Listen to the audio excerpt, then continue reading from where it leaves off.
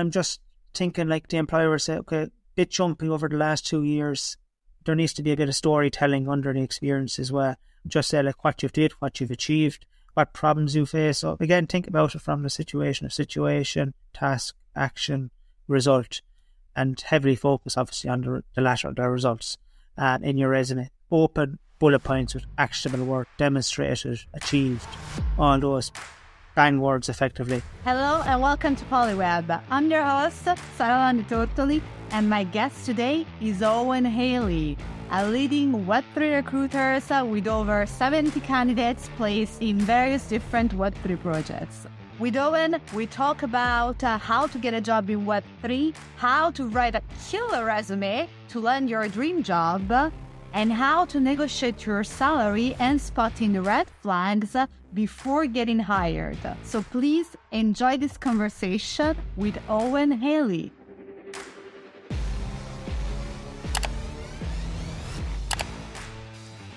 Owen, welcome to Polyweb. Hi, how are you? I'm good. I'm very happy to have you here. Good to be here, yeah. Thanks for having me. Yeah. And so this is a highly requested episode, and I will say a very useful one as well, because we're going to talk about how to find a job in Web3 and also how to repurpose your career, in this space.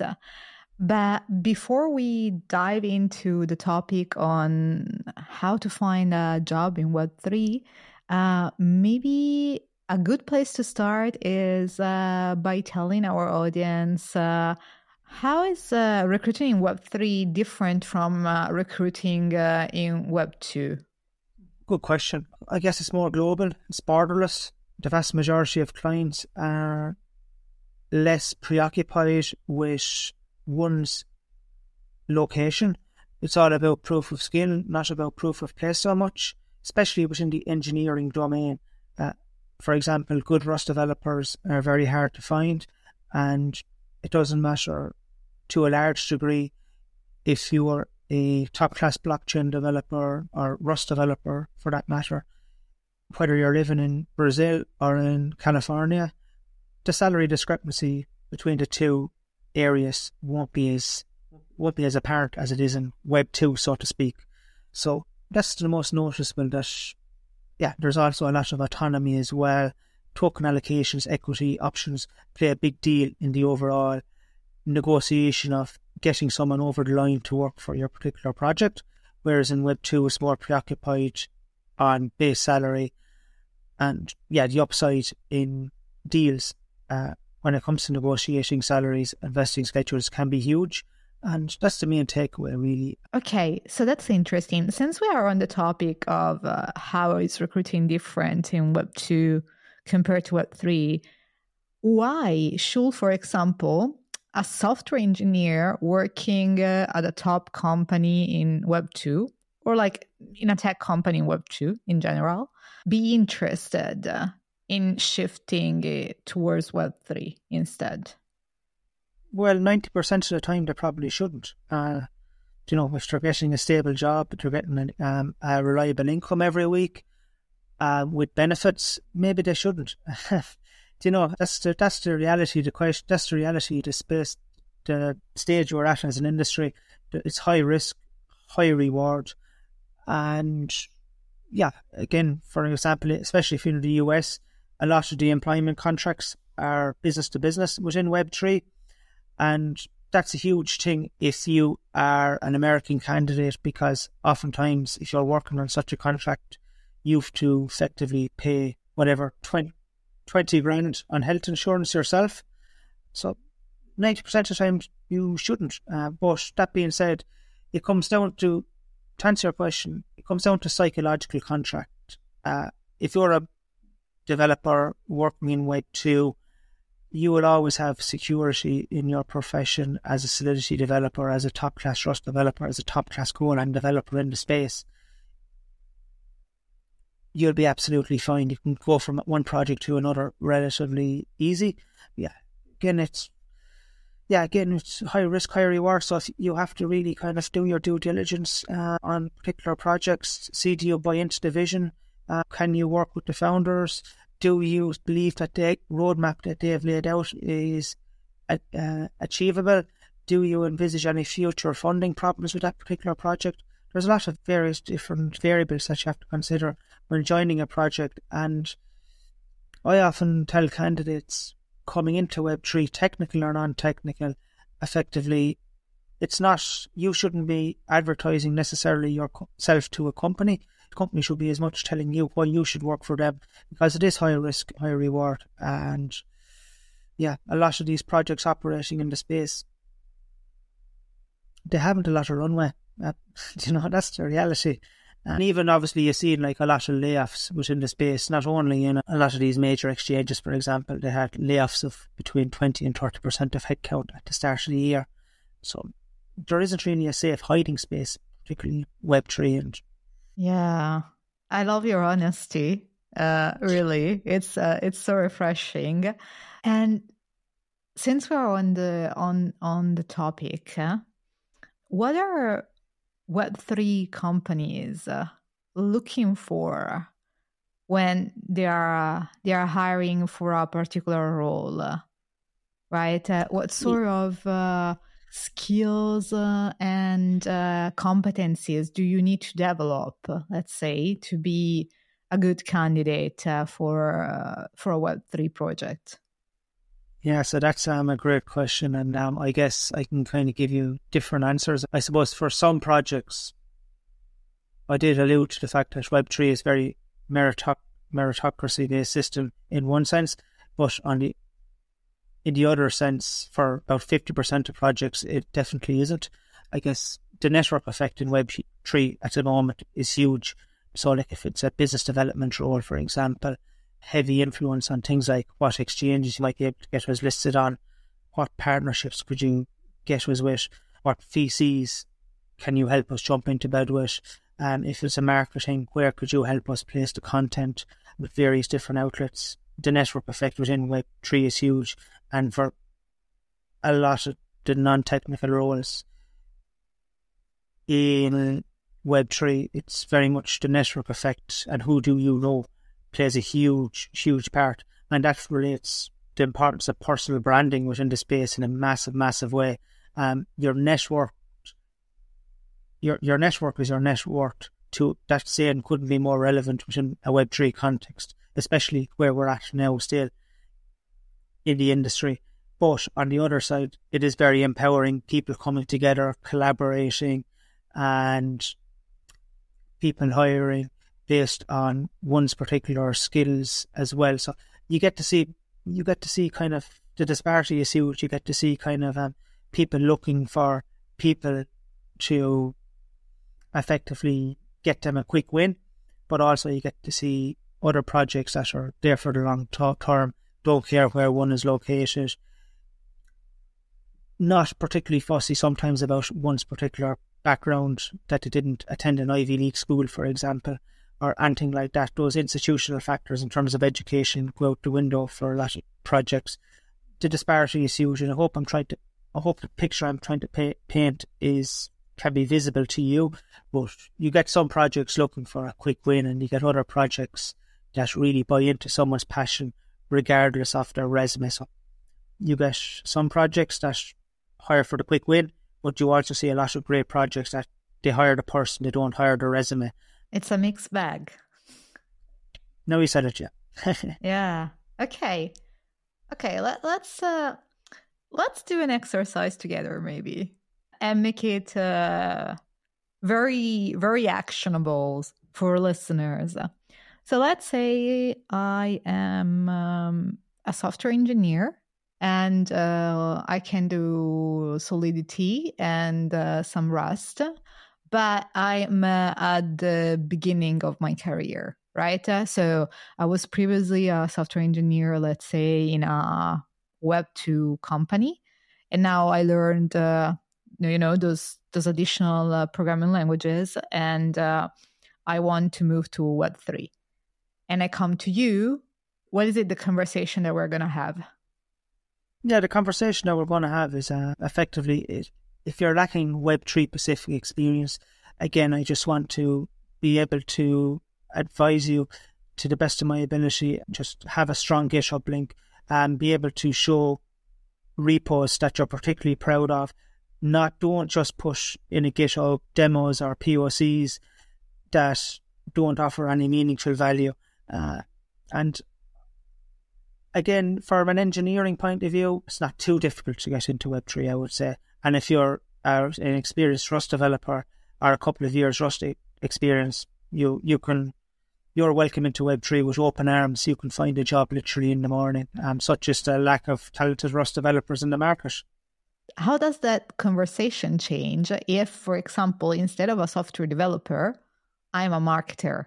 So I am a marketing manager, and let's say I also have previous work experience in Web 2, but not in Web 3, right? And I would like to reposition my career there to work for a Web 3 company. How does the conversation between you and me change at this point? So I say to a lot of people from such backgrounds, they're very passionate about Web3. They really kind of want to get involved, and they're struggling and they're disappointed that they can't. Yeah, it can be, it's obviously frustrating as well, because you can see their potential and you worry that the clients won't. But yeah, I guess you just have to reassure them that there's a lot of marketers at the moment in the Web3 space out of work. And if you're getting a full-time paid job, a lot of these Web3 marketers will be very grateful to be in your situation. And I can assure you of that.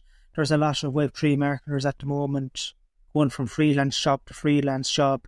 Like the Web3 marketing space has just been crushed over the course of the over the course of the bear market, to be honest. It is recovering slowly, thankfully, but still has a long way to go to reach anywhere near the highs that it was previously. I worked on a 100k role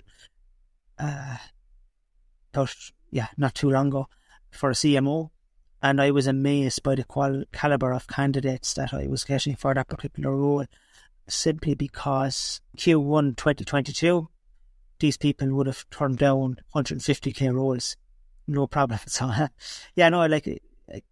again, I would obviously tell people I tell such people that from marketing backgrounds to just get ready. There's not a lot of opportunities in marketing, but it is recovering. And maybe go to a few meetups, build your network, build your personal brand on LinkedIn. Again, I can't emphasize that enough. Build your personal brand. If you are fascinated about digital fashion, for example, build your brand around a marketer that's obsessed with digital fashion, so that people will come to you regarding potential collaboration opportunities or marketing roles. Find projects maybe that have recently raised funding from reputable VCs and reach out to their founders directly and say to them, listen, let me get involved. Let me help out pro bono for 2 or 3 months so that I can just get that logo or that Web3 experience on my resume, so that I can use that as a stepping board to join into the space. It gives the person an eye into the Wild West. In some instances, that is Web3. So effectively, for example, those VC-backed projects, reach out to the founders directly, ask them if you could help out here and there for a few months. And the good thing about Web3 is that a lot of people are willing to help, and that will lead to more networking opportunities, and it'll also allow you to realise whether this space is for you or not. And again, I think marketing it's a very nuanced space within Web2 marketing compared to Web3 marketing, because you get to see the effect that community has, and that can't be nothing. I don't think I can prepare Web3 marketers or Web2 marketers for the effect community has, to be honest. Yeah. Wow. Okay. Interesting. And while you were talking, you mentioned now for the second time building a personal brand on LinkedIn. Yeah. And I wonder, what's your take in how you can go about building your personal brand on LinkedIn in a way that is appealing for getting a potential job, both as a full-time hire, but also as a freelancer? How do you go about that? So it's an investment, and like any investment, it takes time to come to fruition. And again, it's about picking a niche and sticking to that niche, and gradually your personal brand within that niche will grow and become reputable and become respected. And it will be a thankless job for the first couple of months, but how you could maybe shortcut that is connect with like-minded individuals, connect with people that you believe are worth listening to in the space, add your insights in the comments as to what disagree with them, agree with them, see what maybe if they posted out something, see what maybe they could have elaborated on, and allow that person to say, right, that person is worth connecting with. I've read her or his comment. I want to get to know this person. And that's a hack to effectively build your personal brand. It's all about positioning and adding value. And again, it just takes time, to be perfectly honest. Yeah, it's a bit of an investment upfront, I will say. Right. Yeah. But eventually, maybe it will pay off. Oh, yeah. Oh, no, it will pay off if you put the work in, yeah. Okay, I like the optimistic spirit.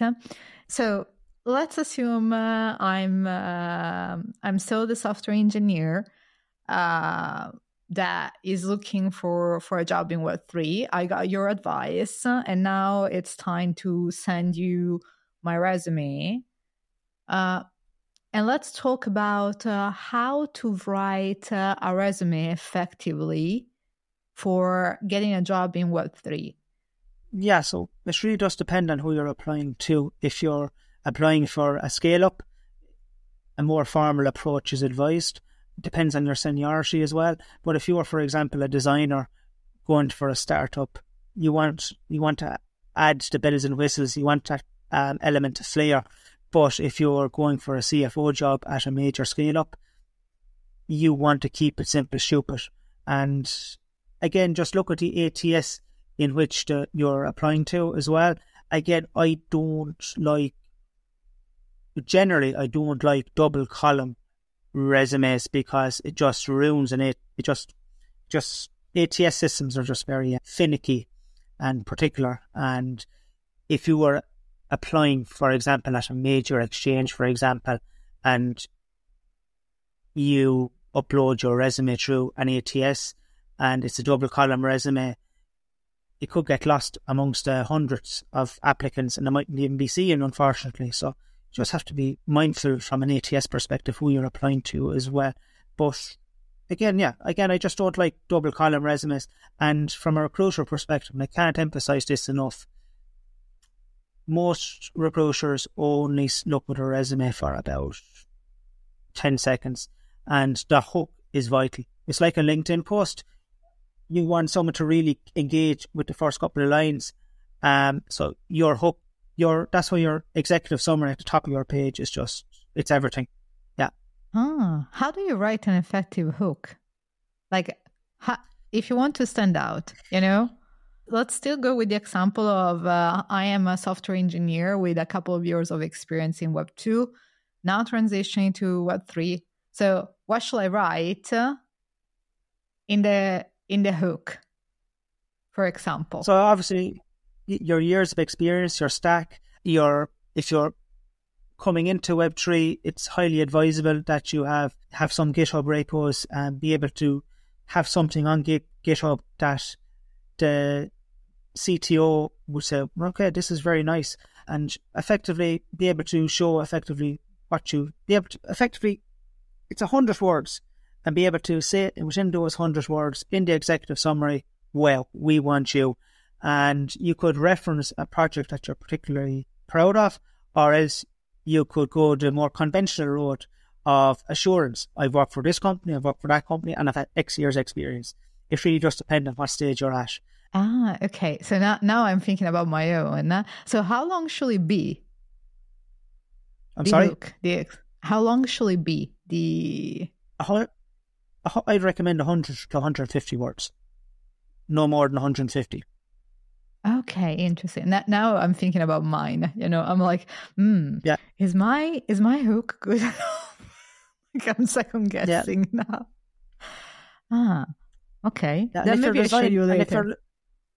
If you're a designer, of course, obviously, or if you're a developer, obviously, links to the GitHub, be able to click on it straight away. You raise a lot of suspicion as a developer if the GitHub isn't visible straight away. Again, you have to have a problem with the North Korean developers and all that kind of stuff going on. And if you're a designer as well, we want to be able to see your Behance profile as well and see some of your designs. So yeah, link is vital as well at the top. And yeah, I suppose then when you get into the lower trenches of the resume, I tell candidates to approach an interview from a situation, task, action, result.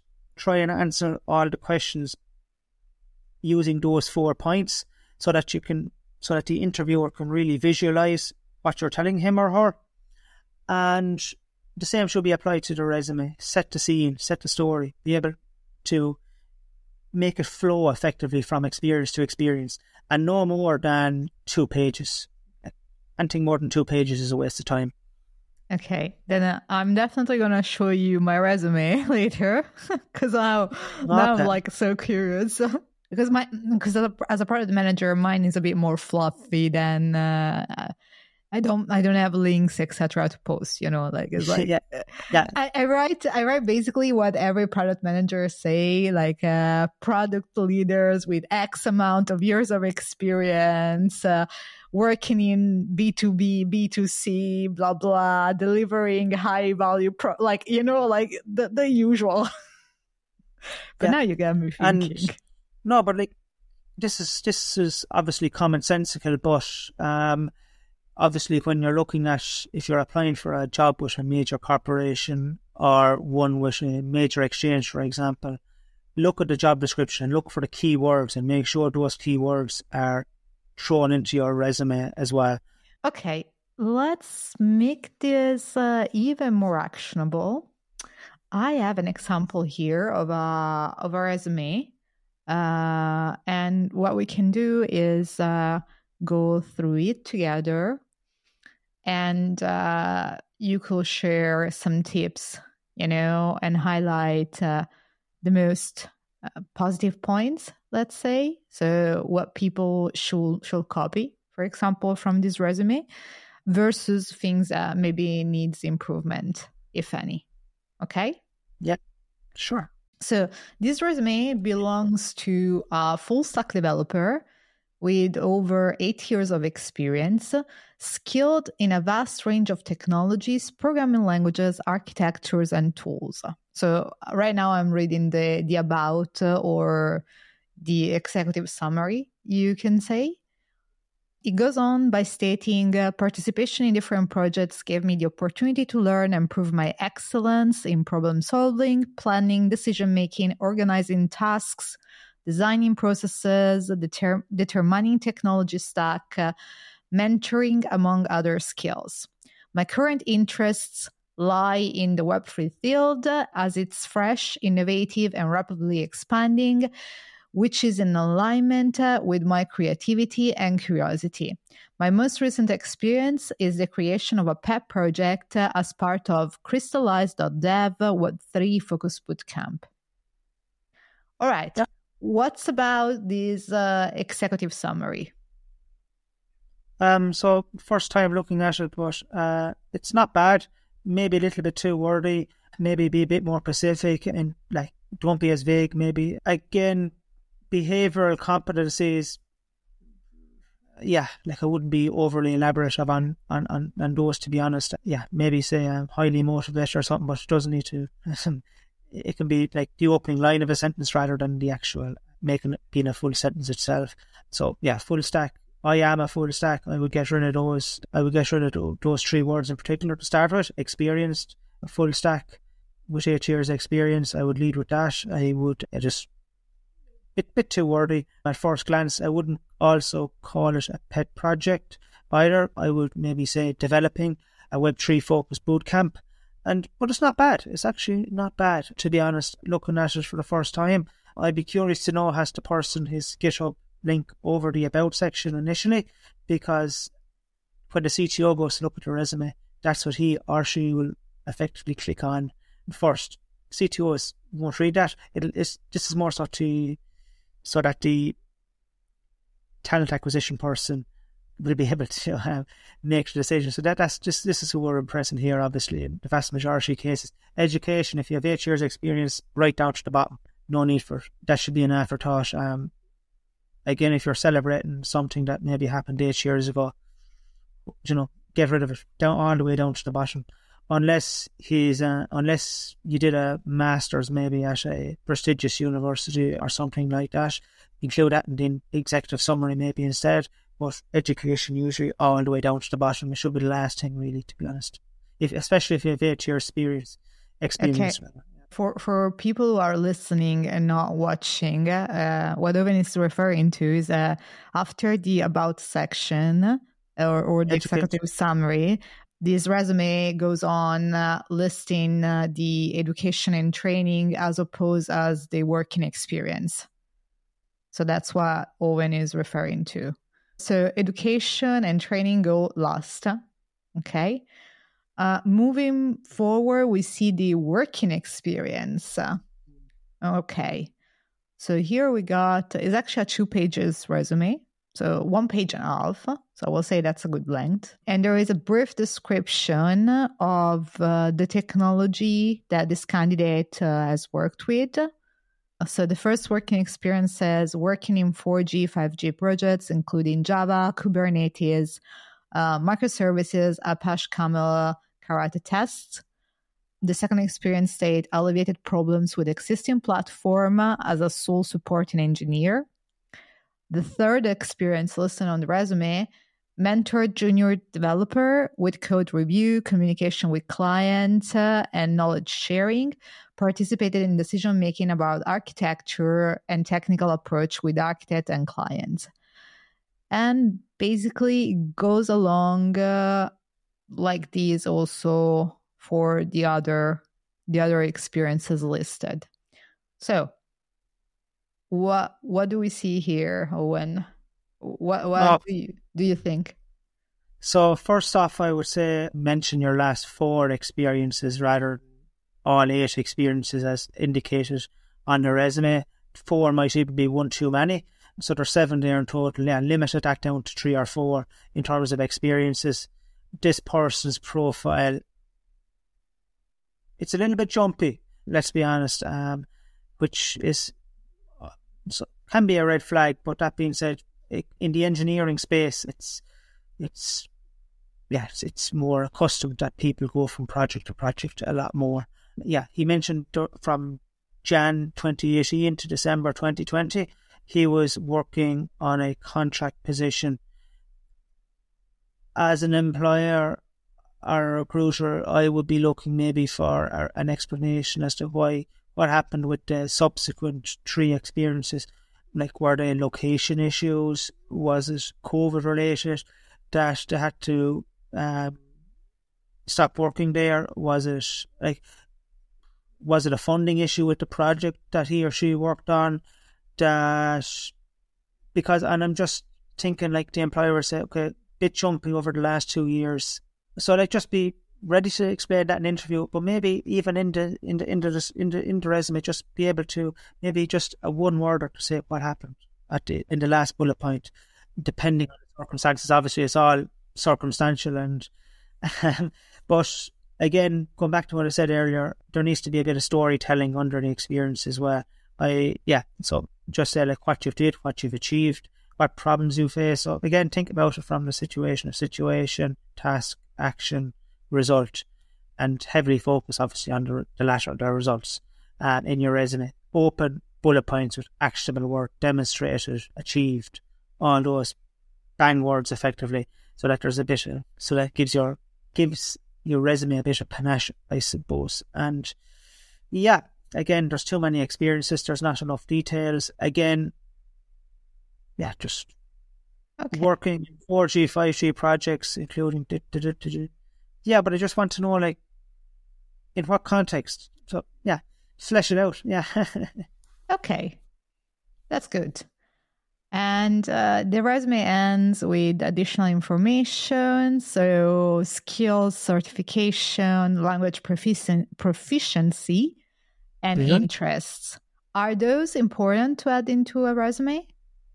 100%, yeah. So I would add the skills maybe under the executive summary, and I would leave the certifications where they are, and I would move the education down to this additional information section. And yeah, languages, yeah, great that he's multilingual, and yeah, interests as well. Nice touch as well, and gives a bit of information about his personality as well, and could maybe elaborate a little bit, maybe a little one-liner as to who he is an individual as well. But yeah, it's not a double column resume, and for an engineering profile, I like the fact that it's not double column. It's 2 pages as well. So the formatting isn't terrible. It just needs to be a lot more information under the actual experiences themselves. The executive summary needs to be a bit snappier. Training, you can squeeze that into the executive summary. Education needs to be moved down, but it's a solid 6, 7 out of 10 resume. It's not desperate by any means. Okay. Well, thank you, Owen. That I think was very, very helpful and very actionable, and hopefully listeners. I'll send maybe 1 or 2 suggested podcasts over to you, to the individual in question. It's okay with you? Yeah, of course. I'll put you in touch after we finish the recording with the candidate, and I'm sure the candidate would love to receive some suggestion and some advice from you, for sure.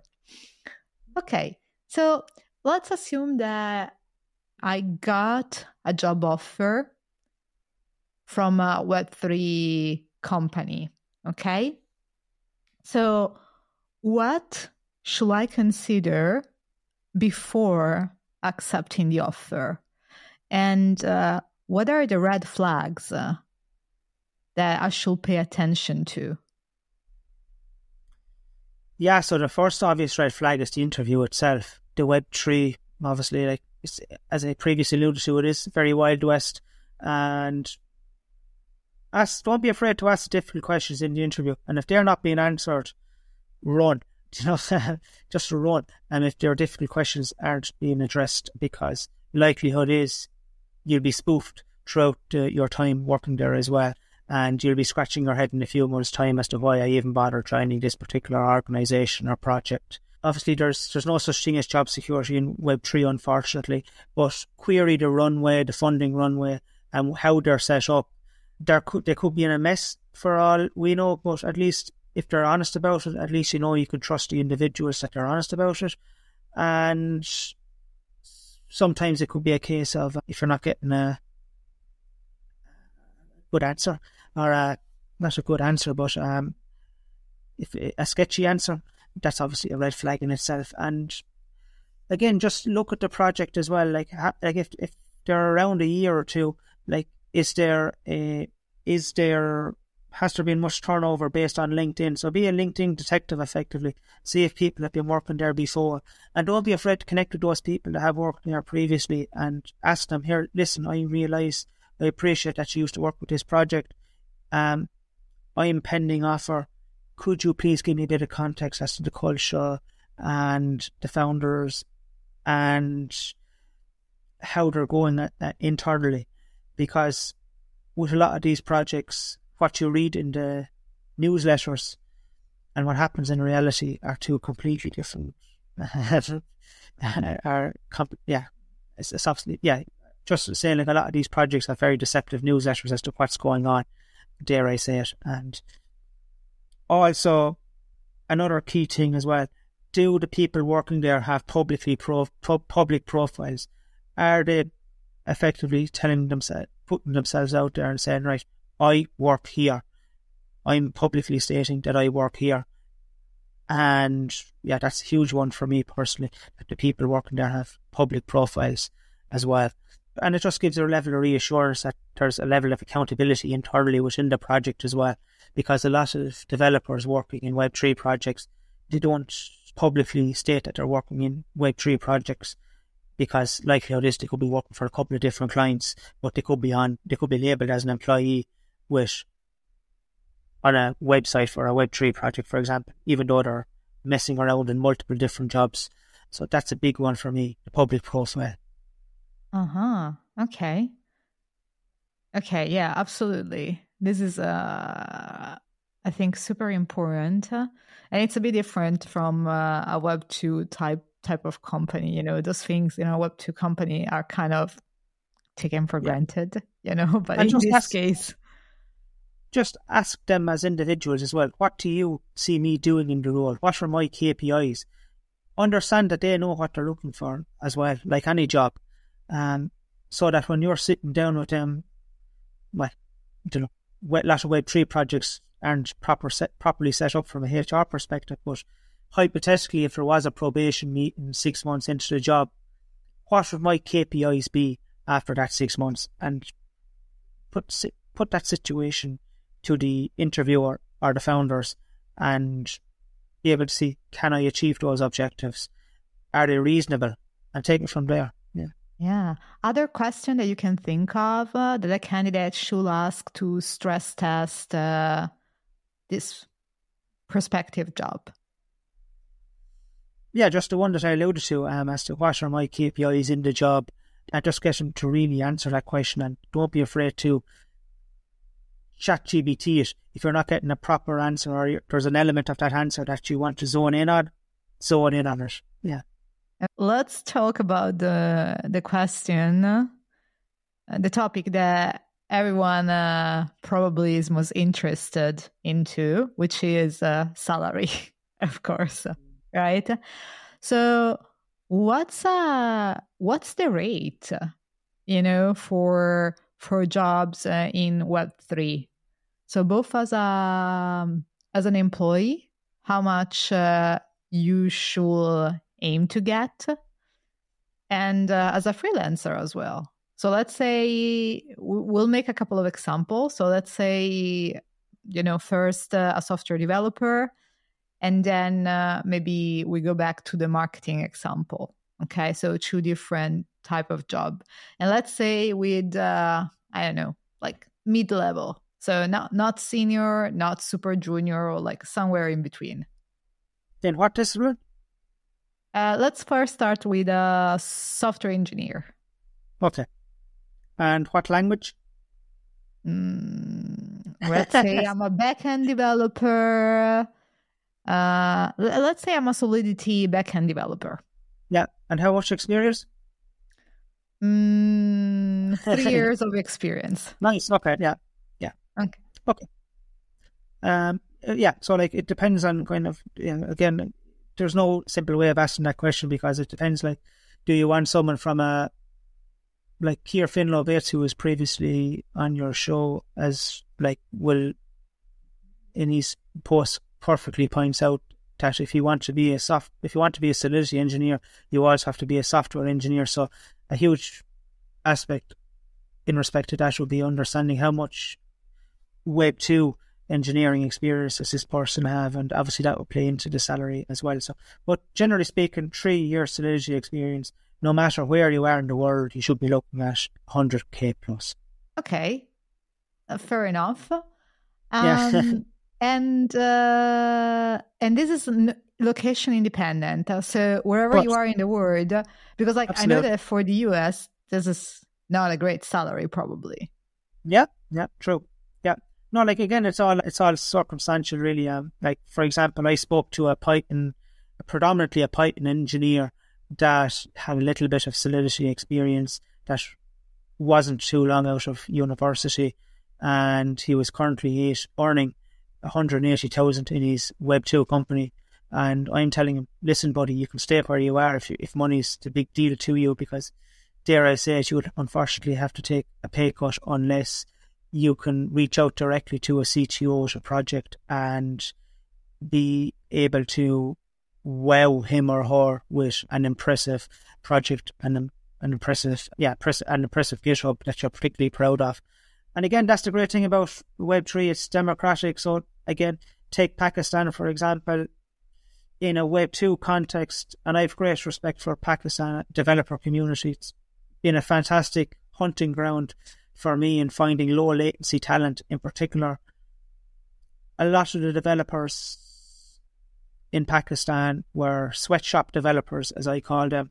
They were working for outsourced companies, for major FANG companies, I suppose, through agencies, and they were getting paid peanuts. And now they're going out on their own, working for Web3 projects, and they're getting a much fairer share, considerably higher salaries than they were in a Web2 context. So, yeah. Interesting. And again, we're talking about global market data, not local market data, and that's the great thing about Web3. And the bad thing for America, I suppose, when it comes to global market data, you got to come down a little bit. Yeah. Yeah, so that makes it not so attractive for certain location. Okay, Sure. interesting. I didn't know this. So yeah, good that I asked. Good to know. And now, let's go with the example of being a marketer with 5 years of experience. So a bit more experienced, let's say, than the software developer. So what is the salary that I can look at? So 5 years experience in Web3. Yeah. Or in the blockchain. Yeah, let's say I have 5 years of experience. I worked in Web2 before, let's say 2 years in Web2 and 3 years in Web3, but total experience 5 years. It really does depend. It depends on what projects that you come from, to be honest. And I hate saying that, because whether you come from a successful project or not, it's not an accurate reflection of one's ability. But unfortunately, retail recruitment is a big thing, and logos are a big thing when in recruit for Web3. And I get it to a certain degree in terms of projects want assurances, and a lot of people can embellish resumes to a huge degree in Web3. People take liberties when writing resumes, and it's crazy. Like, again, when I come back to Wild West, people can really embellish upon their experiences in Web3. But it really does depend on the projects that they come from and what they've achieved within those projects as well. So if they were able to scale a community substantially, or they were able to play a lead role and grow the project, and that project substantially rose in value over their time there, which significantly helped their salary, earning power, I would say on average, and it's average, the median and the average could be two completely different things here, but I would say on average maybe 70, 80k. And a lot of people will probably scream at me for saying that, but I'm just giving you an average here. Yeah, I guess it depends, right? As you say, like years of experience, company that you worked with before, etc. So they might command a very different salary. Okay, interesting. Owen, the market right now, it's not in the best place at the moment in general, but I feel like especially for Web3, considering also this huge explosion that we had with AI innovation, it feels like a bit Web3 got sidetracked a little bit, or lost his... lost in the mainstream, so to speak. Lost the mainstreams. Yeah, that's correct. So what do you think is the future of the job market in this area as a parting thought? It's very positive, yeah, very positive. Like, there's a lot of major brands will come into the space in a big way, and that'll obviously increase the opportunities considerably. And even in the last few weeks, I'm noticing a lot more investor confidence. A couple of projects are doing very good raise and announcing very good raises recently, and that's usually a good indicator in the space that'll trickle into hiring in the next couple of weeks. And yeah, again, I love this fact that AI has taken off, to be honest, because a lot of the a lot of the shitheads, so to speak, have moved over to title themselves as AI experts, because where there's money, when money talks, bullshit walks, and the money is all in AI mainly at the minute. So that moves the bad talent over to AI, and I look at that as a huge positive. And yeah, God knows, like, we do need to get rid of a lot of bad people in Web3. Yeah. Okay. Owen, it has been a pleasure having you on the show. I loved your honesty and how actionable your advice for listeners were. And really, thank you so much. I look forward to keeping in touch, and yeah, thanks for having me on. Yeah. And for listeners, we'll see you on the next episode. Bye. That's all from today's episode. Thank you so much for watching or listening. If you find this episode valuable, you can subscribe to our YouTube channel or to the Polyweb podcast on Spotify, Apple, or your favorite podcast app. It will be fantastic if you could leave us a rating, a review, or a comment, as this really helps other listeners find the show. All the resources mentioned in this episode will be linked in the description and in the show notes. See you on the next episode. And if you cannot wait until next week, you can watch this episode right here that relates to some of the things that we talk about in this episode. Bye.